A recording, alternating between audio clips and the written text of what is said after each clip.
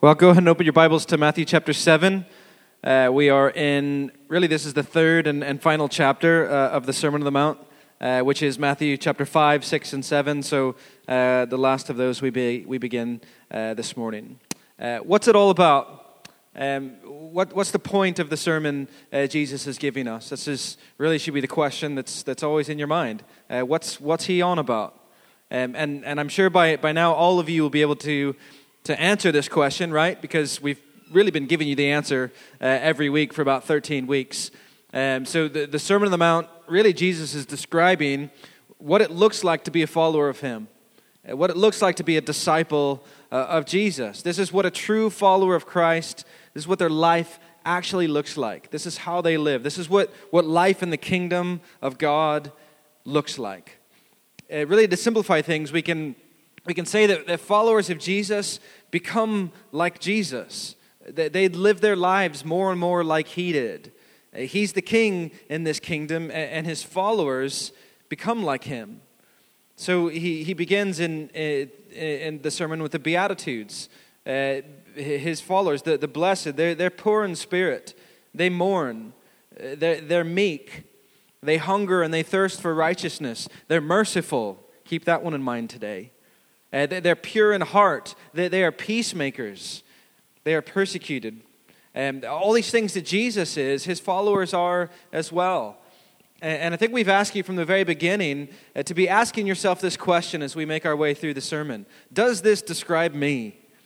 Does this describe my way of life? Is there evidence? Is there fruit in my life that proves that my heart has actually been captured by Jesus? And the result of this is I'm beginning to look more and more like Him. But as you examine your life in this way, I think one of Jesus' main points in the sermon is to warn you not to simply examine the external. When you're looking for this change of life, the fruit of, the evidence of being a true Christian, there will be this huge temptation to simply look for external righteousness. Which is why all throughout the sermon, Jesus is calling for His disciples to have a righteousness that exceeds mere external cleanliness. We've kind of coined this term, a deeper righteousness. In the bulk of Jesus' sermon, He's calling for His followers to have this deeper righteousness. A righteousness of the heart, of the inner person. Not just a surface level obedience, a whole person righteousness. And all throughout the sermon, Jesus keeps calling for this. So when it comes to anger and lust, I'm after what's on the inside to be clean. When it comes to fidelity in your marriages and your oaths, I'm after your heart. When it comes to how you treat those who are your enemies, when it comes to retaliation, I'm after what's on the inside to be righteous. Do I want you to care for those in need? Yes, but I'm after your heart in this. When you pray to God, I'm after your heart. Okay, don't pray for the sake of being recognized as holy. No, that's a surface level righteousness. No, pray with a clean heart. Pray like that of a child to their daddy. So over and over and over again, Jesus is calling us to have a deeper righteousness, a real heart transformation. And we've used this image that's on the screen that really maps out these sections of this greater or this deeper righteousness. So most of chapter 5, Jesus is explaining what it means to have this deeper righteousness in relation to God's law. At the beginning of chapter 6, it's Him explaining what it means to have this deeper righteousness in relation to your personal devotion to God. These things that generally go kind of unseen. Your giving, your prayer life, your fasting. And for a couple of weeks, we've looked at what it looks like to have this deeper righteousness in relation to the world. And really the world is made up of two parts. There's the things of this world, the material world, and then there's the people of this world. And we looked at the material from chapter 6, verse 19 to 34. Here's what this deeper heart-level righteousness looks like in relation to the things of this world, in relation to money and treasure and the things that money buys. And today in chapter 7, he's turning from the personal that we've been looking at for a while, prayer life, fasting, your bank account. He's turning from that personal stuff really to the interpersonal, from the vertical to the horizontal righteousness. Here's what it looks like to have a deeper righteousness in relation to people. And anytime you sprinkle in people, things get tricky. Things get difficult. So we want to pay attention to what God has for us today. Let's pray before we move on and dig into today's passage. Father, we love you. The only reason that we do love you is because you loved us first. You've loved us from before there was even a foundation of the world. Your love was for us. You loved us so much that you sent your Son, Jesus, to come and to be the way for us. Once we were dead, once we were far away from you, once we were enemies of you, but because of Jesus and what he's done for us, it's through his blood, you've brought us near. You've made us from enemies into sons and daughters, into family. Thank you, Jesus, for what you've done. Spirit, we ask for your help today. Thank you that we have you to guide us, to lead us. Spirit, I ask that you would be in me and be with me, Lord. That you would speak through me. I don't have the power. I don't have the strength to place truth into people's hearts. Only you do. So we depend on you. Pray these things in your name, Jesus. Amen.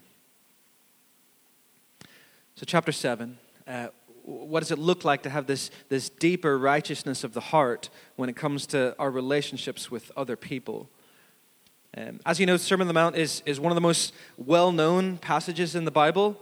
And really, chapter 7 has some of the most kind of famous and pithy sayings that have made the sermon so popular and so memorable. So popular not only just to the church, but also to the world, even to unbelievers.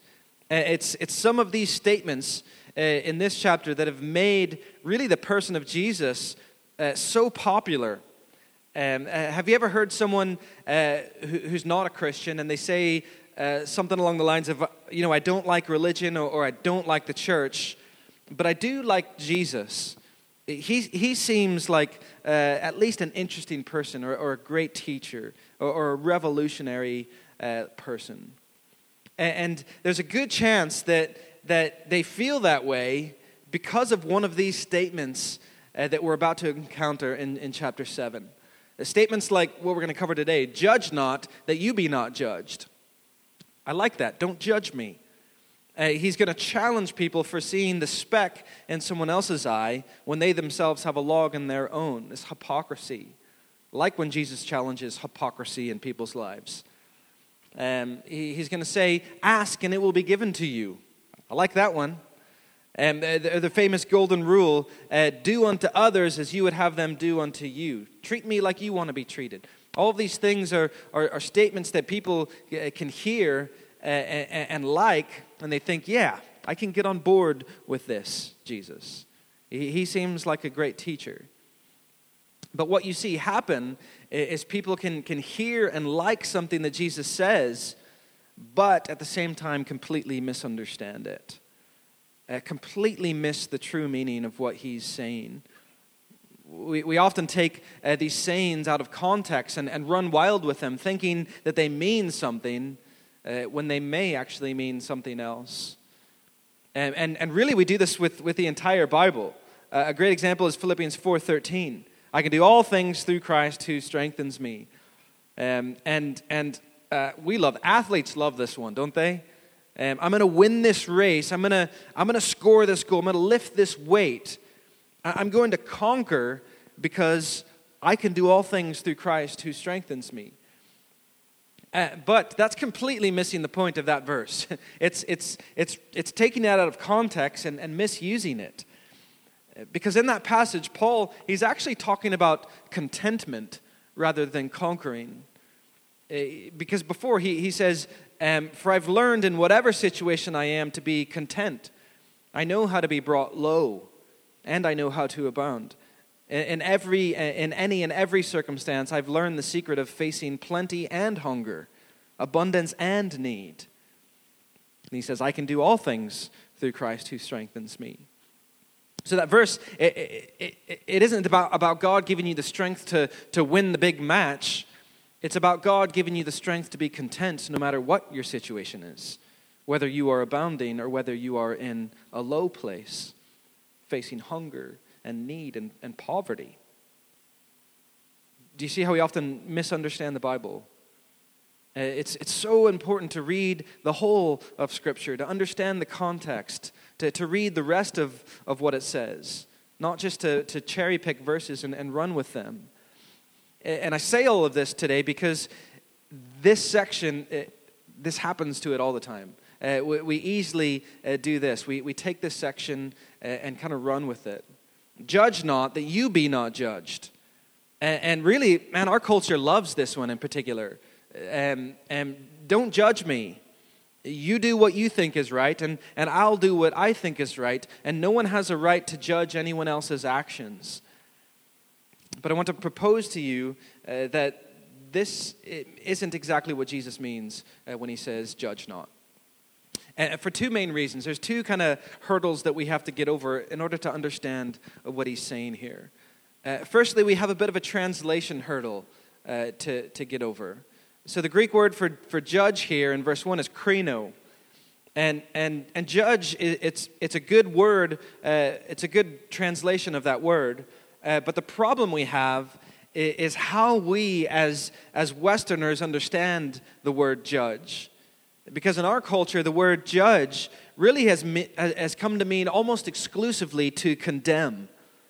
So our culture has this ethos of don't judge me, which basically means don't condemn my actions. And the problem we have is that only captures part of what that Greek word krino means, because it actually has a much wider and deeper meaning. The word literally means to pick out or to choose by separating. It means to distinguish, to evaluate, or to discern and decide, which really describes the role of a judge, doesn't it? A judge is someone who listens, who perceives, who discerns, and then decides what is just, and then dispenses justice. And dispenses justice both for the right and the wrong party. So we often think of the judge as ushering condemnation and guilt to the one who is in the wrong, which he does, but that's not all. He also dispenses favor and success and deliverance and safety and victory to the one who is in the right. Do you see how we often have such a narrow understanding of the word judge? Jonathan Pennington writes about this kind of distorted understanding of justice that we have. He says, it is not just condemnation for the bad, but restoration of what is right. With it, its necessary good and bad consequences distributed accordingly. So over and over again, the psalmists in the book of Psalms pray that God would judge his people, judge the people of Israel. And that doesn't mean God condemn us. It means God give us what is right in this situation. So really a better way to understand this verse is do not judge unfairly. So the point is not that all evaluations of others and situations must be avoided, but rather that disciples must evaluate and discern properly and fairly. One must not judge others more harshly or by a different standard than one judges oneself. So we have this hurdle of translation, or a correct understanding of this word judge. It's not necessarily do not judge, never judge, but rather do not judge unfairly and by a standard that you wouldn't judge yourself with. Does that make sense?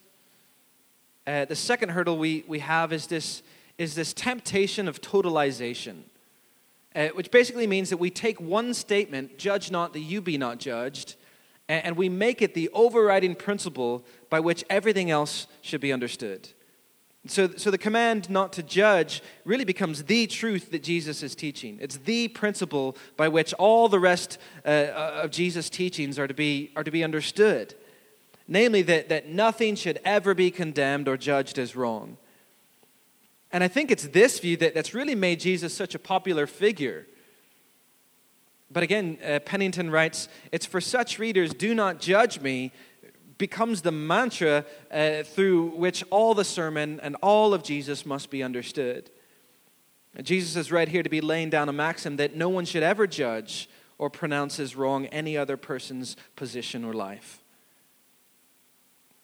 But the problem with this view is that it's awfully confusing when you read the rest of the teachings of Jesus. It's awfully confusing, especially even just here in the Sermon on the Mount. John Stott pointed out that actually much of Jesus' sermon is based on the assumption that we will use our critical faculties, that we will and we should make value judgment calls of others. For example, Jesus says that we are to be distinct in this world. He says that we're to be different from the world around us. Salt and light, he calls his disciples. And keep reading it in verse 20 of chapter 5. He calls for his disciples to have a righteousness that exceeds that of the scribes and the Pharisees. And keep reading. Several times he tells us to not be like the hypocrites. He tells us, don't be like the Gentiles. So the question is how do we do that? How do we obey these commands if we're not, these commands not to be like these people, unless we can first discern fairly and evaluate the performance or the life of others, and then ensure that ours is different from theirs? It's confusing. Just keep reading. Just after telling us not to judge in verse 7, he immediately tells us to avoid giving what is holy to dogs, to avoid casting your pearls before pigs. I'm going to explain what that means in a bit, but in order for us to do that, well, we're first going to have to discern who is going to be classified as pigs and dogs. Or in chapter 7, verse 15 to 20, Jesus tells us, beware of false prophets. In this section, he tells us that we're going to have to discern who is a wolf and who is a sheep, despite their natural appearance. So he says there's going to be some who are going to come into your flock who's going to look like a sheep, but they're actually wolves. And you're going to have to discern who is who in this situation. Keep reading. In chapter 18, he's going to give us a guideline for church discipline, where he tells us that you will have to discern who is a true believer and who's to be treated as an outsider. So the point I'm trying to make is that we can't read judge not that you be not judged in this totalizing way that makes it incoherent with the rest of Jesus' teachings. Scott McKnight summarizes these verses. He says, Christians can pronounce this is good and that is wrong, but they shouldn't pronounce you are condemned by God. Do you see the difference between those two things? There's a heart difference between those two things. So the Christians, do we need to be wise and discerning? Will we need to make fair value judgment calls of others? Will we need to pronounce certain things as good and certain things as wrong? Well, according to Jesus, absolutely. He tells us that we need to do those things. But he says that ultimate judgment will be carried out by God alone. That is not your job, it's his. Paul says this in 1 Corinthians 4:4-5. He says, it is the Lord who judges me. Therefore judge nothing before the appointed time. Wait until the Lord comes. He will bring light. He will bring to light what is hidden in darkness, and he will expose the motives of the heart. In fact, I think there's this parallel between this section and last week's section. So last week, Jesus we saw that he was talking about anxiety. And we learned that anxiety in the Christian's life is essentially us putting ourselves in the position of God. It's this lack of trust in his sovereignty, that he knows what is best for us, that he knows exactly what his children need. It's us thinking that we know better than he does, and so we put ourselves in the improper position, which is essentially what Adam and Eve did in the garden. And again, here, Jesus is exhorting us to remember our proper position. T.W. Mason, he writes in his book, The Sayings of Jesus, he says, "The whole business of judging persons is in God's hands, for he alone knows the secrets of men's hearts. This does not mean that we are not to use all the moral insight we possess in order to discover what is right and wrong, but that we are to confine ourselves to that field and refrain from passing judgments on persons." Listen to this. "For our judgment is itself a factor in shaping their lives, and a harsh judgment may help a fellow creature on the road to perdition." He says, when you judge people unfairly and harshly, you're actually helping them along their way to eternal damnation rather than wooing them into the arms of Jesus. Do you see how Jesus is again calling us to have a heart like his in this? A deeper righteousness. So are you critical and discerning out of love for a person? Or are you a fault finder who's negative and destructive towards other people? Do you enjoy actively seeking out others' faults? Do you put the worst possible construction on people's motives? Do you pour cold water on their schemes? Are you ungenerous towards others' mistakes? Jesus is calling his disciples to be wise, to be discerning, to sometimes make difficult value judgments, but to do so with a heart of love, with mercy, with gentleness, with generosity. Why? Because that's what's in his heart. Because that's how God has dealt with us. Look at verse 2. "Judge not that you be not judged, for with the judgment you pronounce, you will be judged. And with the measure you use, it will be measured to you." What does that mean? It sounds a lot like the golden rule in verse 12. Treat others the way you would want them to treat you. But Jesus explains what this heart looks like, really in Matthew 18. Turn over there with me. Matthew 18, he gives us this parable where he explains what it means to have this heart, what it means to treat others with the measure that you would want to be treated. Verse 21. Then Peter came up and said to Jesus, "Lord, how often will my brother sin against me and I forgive him? As many as 7 times?" But Jesus said to him, "I do not say to you 7 times, but 70 times 7. And then verse 23, he goes into the parable. "Therefore, the kingdom of heaven may be compared to a king who wished to settle accounts with his servants. But when he began to settle, one was brought to him who owed him 10,000 talents. Stop there. We have a bit of contextualization to do here to properly understand what this is saying.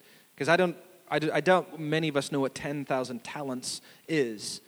1 talent is 20 years of wages. It's you working 20 years. So 10,000 talents is 200,000 years of wages. 200,000 years of wages. So if you make 30,000 pounds a year and you work for 200,000 years, that's 6 billion pounds. We live in a world of billionaires, so we think 6 billion. That's not, okay, a lot of people have 6 billion. You don't understand how big of an amount 6 billion is. It's you working for 200,000 years. It's a massive debt that he owes. Verse 25, "And since he could not pay," well, obviously, his master ordered him to be sold, with his wife and his children and all that he had, and payment to be made. So the servant fell on his knees, imploring him, 'Have patience with me, and I will pay you everything.' Verse 27, and out of pity for him, the master of that servant released him and forgave him the debt. But when that same servant went out, he found one of his fellow servants who owed him 100 denarii. This is comparatively nothing. It's about 20 months of wages. And seizing him, he began to choke him, saying, 'Pay what you owe.' So his fellow servant fell down on his knees and pleaded with him, 'Have patience with me, and I will pay you.' He refused and went and put him into prison until he should pay the debt. When his fellow servants saw what had taken place, they were greatly distressed, and they went and reported to their master all that had taken place. Then his master summoned him and said to him, 'You wicked servant, I forgave you all that debt because you pleaded with me. And should you not have had mercy on your fellow servant as I had mercy on you?' And in anger, his master delivered him to the jailers until he should pay all his debt. And Jesus says, 'So also my heavenly Father will do to every one of you if you do not forgive your brother from your heart.'" There's a couple main points to this passage. This 200,000-year wage debt is massive. It's meant to illustrate the debt that we owe because of our sins to a holy and a righteous God. So in this situation, you are the servant. And this unsurmountable debt illustrates our complete inability to ever pay such a debt. And this parable really illustrates God's mercy and his patience in withholding his immediate judgment that all people deserve for their sins. That judgment is, Romans 6:23 says, the wages of this sin, of this debt, is death, is what we deserve. But this parable, it points towards God's gracious provision of Christ's death and his resurrection to pay that debt for our sins and to break the power of sin. So the main point is this gift of salvation, this grace and this mercy that God has shown us, even though we don't deserve it, is immeasurably great. The second point is the proof that a person is a true believer, the proof that they have this deeper righteousness of the heart, is that they are comparably merciful to others. So turn back to chapter 7. Do you see the heart that Jesus is calling us to have? The deeper righteousness is not to judge unfairly. Don't be like the servant who was forgiven this massive, unpayable debt, was shown unbelievable kindness. Yet he turns around and judges his fellow servant unfairly. Judge not that you be not judged, for with the judgment you pronounce you will be judged, and with the measure that you use it will be measured to you. Do you see how Jesus keeps giving us two options? So in the previous chapter, he gave us his option of where you're going to lay up your treasure, heaven or earth. He gave you this option between two masters. You're going to serve either God or money. You can't do both. And he gives you this option to either trust that your Father knows what you need and will meet those needs, or to anxiously take matters into our own hands. And here he gives us this choice to either have a wicked, unforgiving, harsh, judgmental heart, or to have a heart that has been captured by Jesus. A heart that realizes the grace and the mercy that you yourself have been shown. And in turn, you treat others the same way. You extend the same generosity to others. So we have the command in verse 1, not to judge others unfairly. He gives the reason we do that. because the measure that you use will be used against you. And then he gives us this illustration in verse 3 to 5. He gives us another really short parable to show us what this proper discernment with a righteous heart actually looks like. Verse 3, why do you see the speck that is in your brother's eye, but do not notice the log that is in your own? Or how can you say to your brother, let me take the speck out of your eye, when there is a log in your own eye? You hypocrite. First take the log out of your own eye, and then you will see clearly to take the speck out of your brother's eye. It's an interesting parable, because on one hand, there's something quite normal about it. There's something quite everyday that we all can relate to. I'm sure everyone in this room has had something stuck in their eye before, a speck of dirt, some dust, or a hair. Remember, Jesus himself was the son of a carpenter. Don't think they had goggles back then, so I'm sure he's had this happen to his own eye several times in his lifetime. Something quite normal about it that we all can relate to.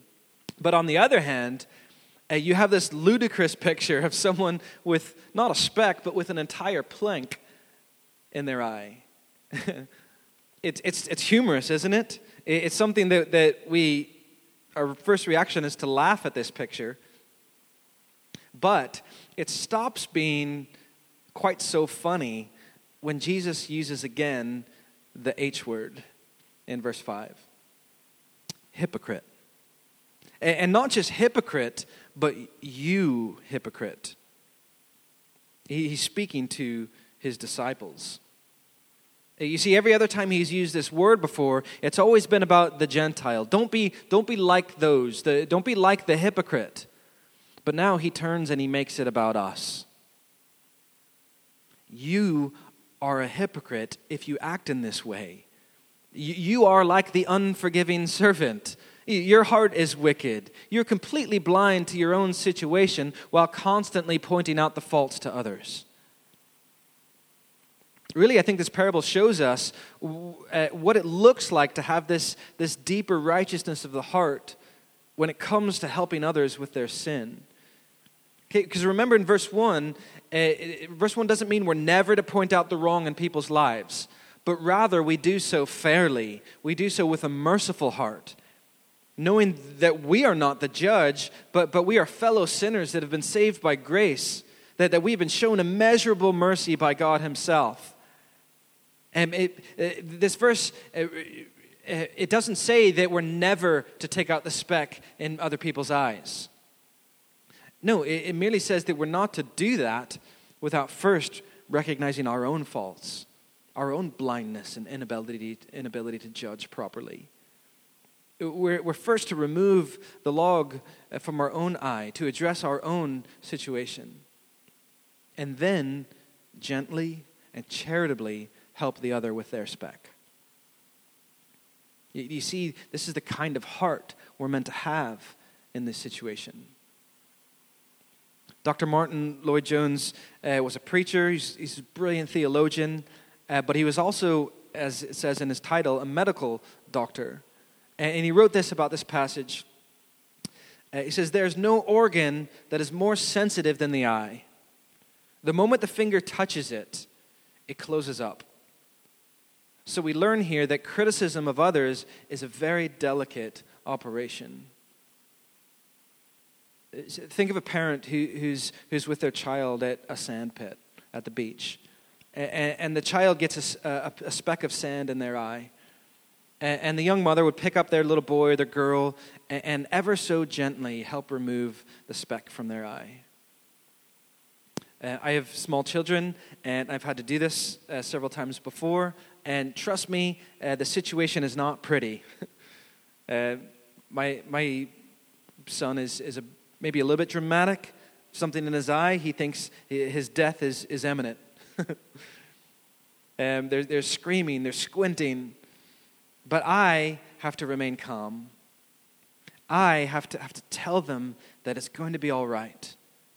I have to convince him again that he can trust me, that I love him, that I have his best interest in mind.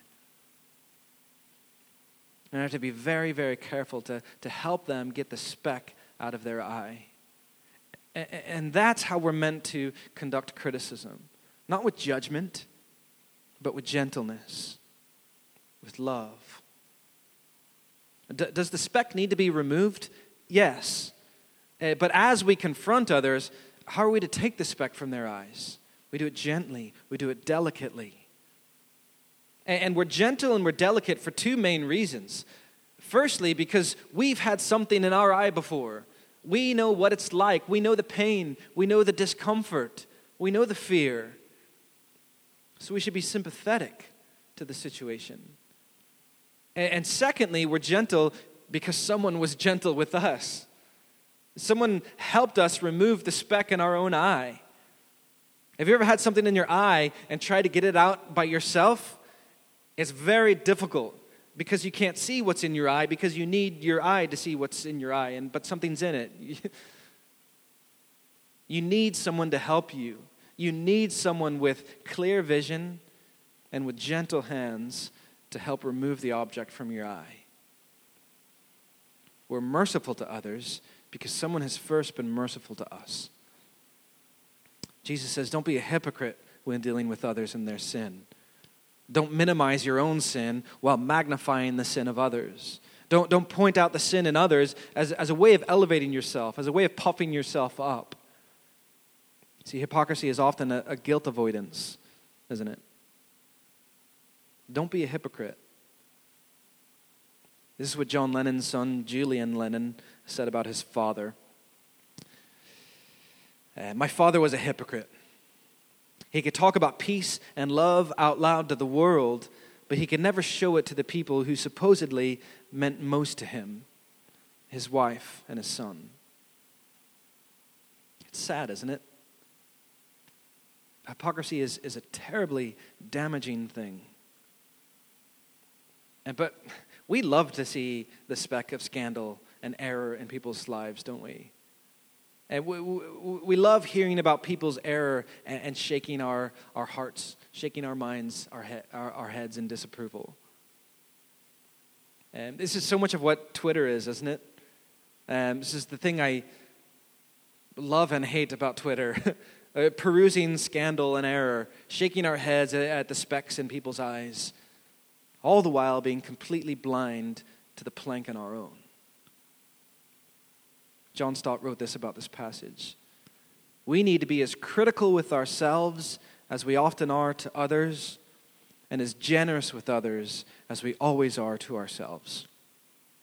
We need to be as critical with ourselves as we often are to others, and as generous with others as we always are to ourselves.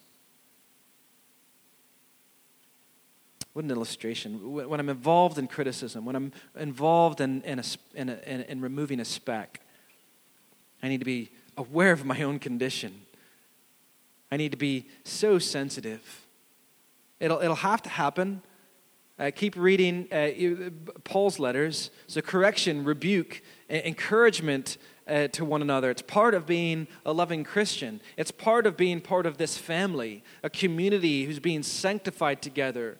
There will be things that we need to go to one another about, but we need to be so gentle, and we need to do so with a heart of greater righteousness that Jesus is calling us to. My friend Chris Lewis sums up this passage by saying, don't be a judgmental jerk. Be discerning disciples. We're to be discerning. We do it gently and generously, but we're also called here to do it wisely. Look at the last verse 6. Jesus says, do not give dogs what is holy, and do not trample your pearls before pigs, lest they trample them underfoot and turn to attack you.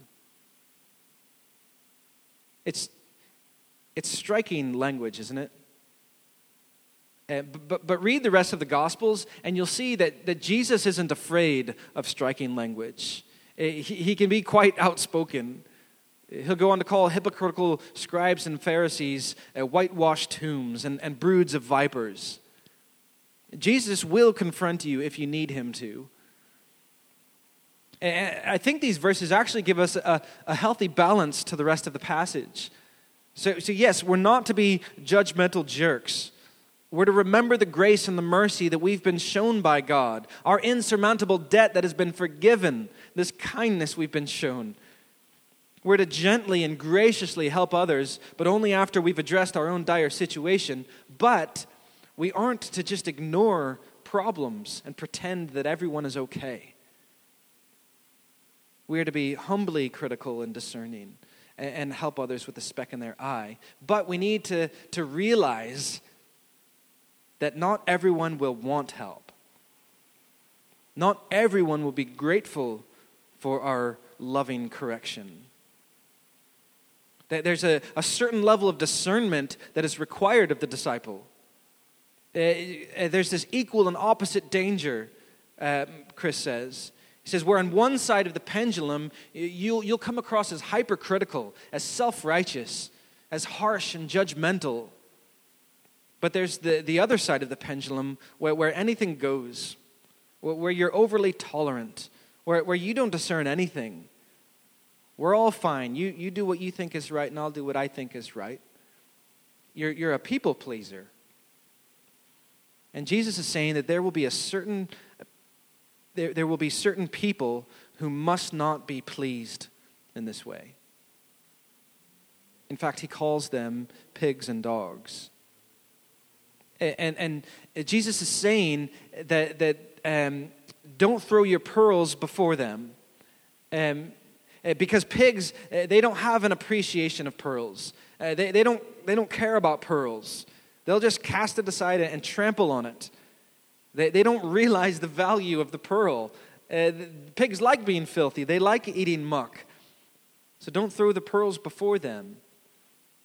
What's he talking about here? Later in Matthew chapter 13, he's going to go on to talk about the gospel. He's going to talk about the kingdom of God as a pearl of great price. That is the most treasured thing in the world, the most valuable thing. The thing that brings ultimate joy is the kingdom of God. That it's worth everything. It's worth selling all you have just to attain it. It's worth giving up your life just to get it. It's everything. But he says there are some people that you need to avoid casting this before. That you'll come up against some people who are so close to it, so against it. Their hearts are so hard toward it and you, that Jesus says, you have my permission to move on, to go and share it with someone else. In fact, in Matthew chapter 10, verse 14, Jesus, he sends out his 12 disciples, and he says in verse 14, if anyone will not receive you or listen to your words, shake off the dust from your feet and leave that house or town. You have my permission to move on. You actually see the Apostle Paul demonstrate this several times on his missionary journey in the book of Acts. So in Acts 13, Paul and Barnabas were in Antioch sharing the gospel, casting the pearl, if you will. And verse 44 says, the next Sabbath, almost the whole city gathered to hear the word of the Lord. So what a beautiful picture. What an amazing situation. Almost the whole city is gathered to hear the word of the Lord, to hear the gospel being preached. Verse 45 says, but when the Jews saw the crowds, they were filled with jealousy and began to contradict what was spoken by Paul, reviling him. And Paul and Barnabas spoke out boldly, saying, it was necessary that the word of God be spoken first to you. Since you thrust it aside and judge yourselves unworthy of eternal life, behold, we are turning to the Gentiles. So it's some of the Jews here who are the dogs and the pigs in this situation. They're contradicting him. They're reviling him. So he said, all right, so be it. I tried. But he goes and he shares the good news with the Gentiles. And when the Jews, after that, they incited the city leaders and they stirred up persecution against Paul and Barnabas. They're going to drive them out of the city. And verse 51 says, Paul and Barnabas, they shook off the dust from their feet and they went to Iconium. They moved on. They did exactly what Jesus said to do. In Acts 18, verse 5, again, Silas and Timothy arrived from Macedonia. It says, Paul was occupied with the word, testifying to the Jews that the Christ was Jesus. He's proclaiming the gospel. He's casting the pearl again. And when verse 6 says, and when they opposed and reviled him, he shook out his garments and said to them, your blood be on your own heads. I am innocent. From now on, I will go to the Gentiles. So Jesus is saying, you need to be discerning disciples. As you're sharing the gospel with others, you'll come to some who will revile you and this message. And you'll need to discern when it's time to move on. And Chris, he says this about this passage, and I think he's completely right. He says this verse really will apply to very few people in the room.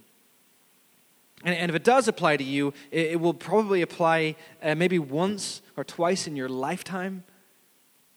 John Stott himself said this, the great preacher. He says, I can think of only one or two occasions in my experience when I felt it was right to move on. Even the Apostle Paul, the greatest missionary we've ever known, on his great missionary journeys, thousands of people he shared the gospel with. The book of Acts records this happening just 3 times. So we want to approach this verse with fear and trembling. We don't want to use this verse as a get-out card. Because if we're going to err, we always want to err on the side of giving, of sharing, and not on withholding. You see, most of us in this room, our problem is not an overzealousness in sharing the gospel in an undiscerning way, to cast the pearl before the swine.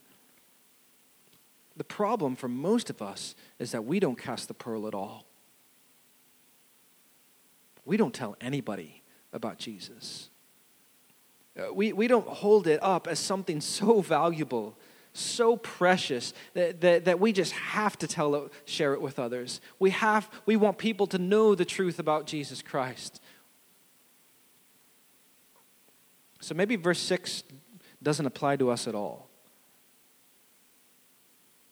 But we pray that in God's grace we become such an overly zealous congregation, sharing this good news with everyone, that one day verse 6 might have to rein us in and say, you need to move on. You're casting the pearl before pigs. But until that point, we keep casting.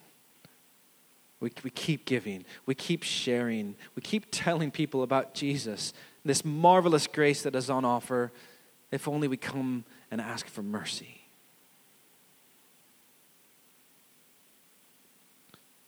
So you see this picture of the Christian here in chapter 7. This picture of the true disciple of Jesus. It's the one who realizes their great and unpayable debt has been paid by Jesus. They've been shown this immeasurable mercy, this amazing grace by God when they did not deserve it. And because of that forgiveness, because of this mercy, our heart is one of mercy for others. We're not judgmental.